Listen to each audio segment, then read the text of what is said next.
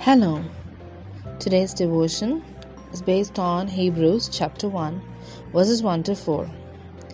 In the past, God spoke to our ancestors through the prophets at many times and in various ways.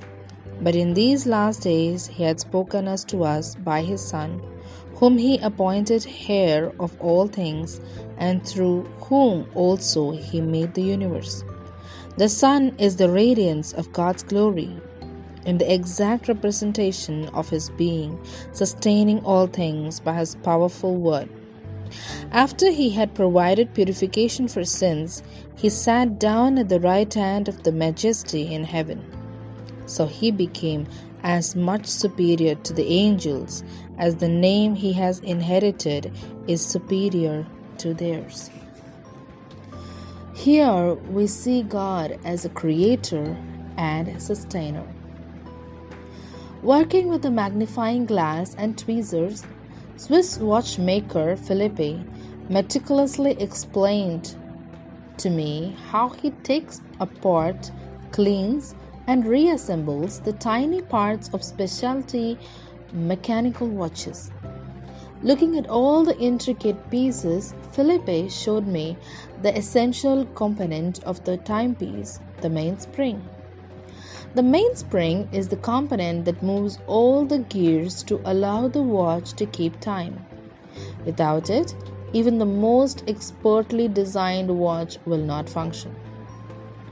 In a beautiful New Testament passage found in the book of Hebrews, the writer eloquently praises Jesus for being the one through whom God created the heavens and the earth. Like the intricacy of a specialty watch, every detail of our universe was created by Jesus.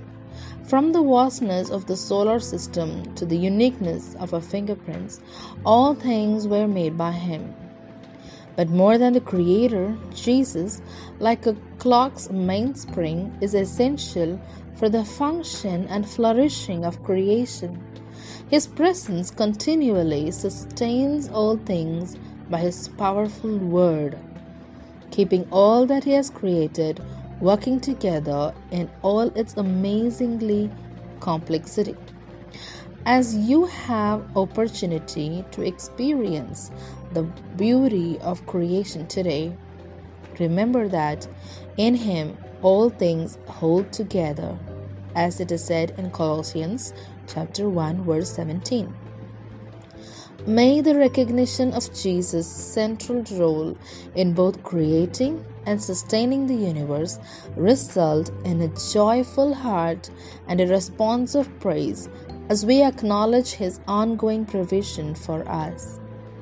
What in God's creation has caused you to worship Him, and why? Let us think about it. Jesus, thank You for the ways You care for and sustain Your creation. Amen.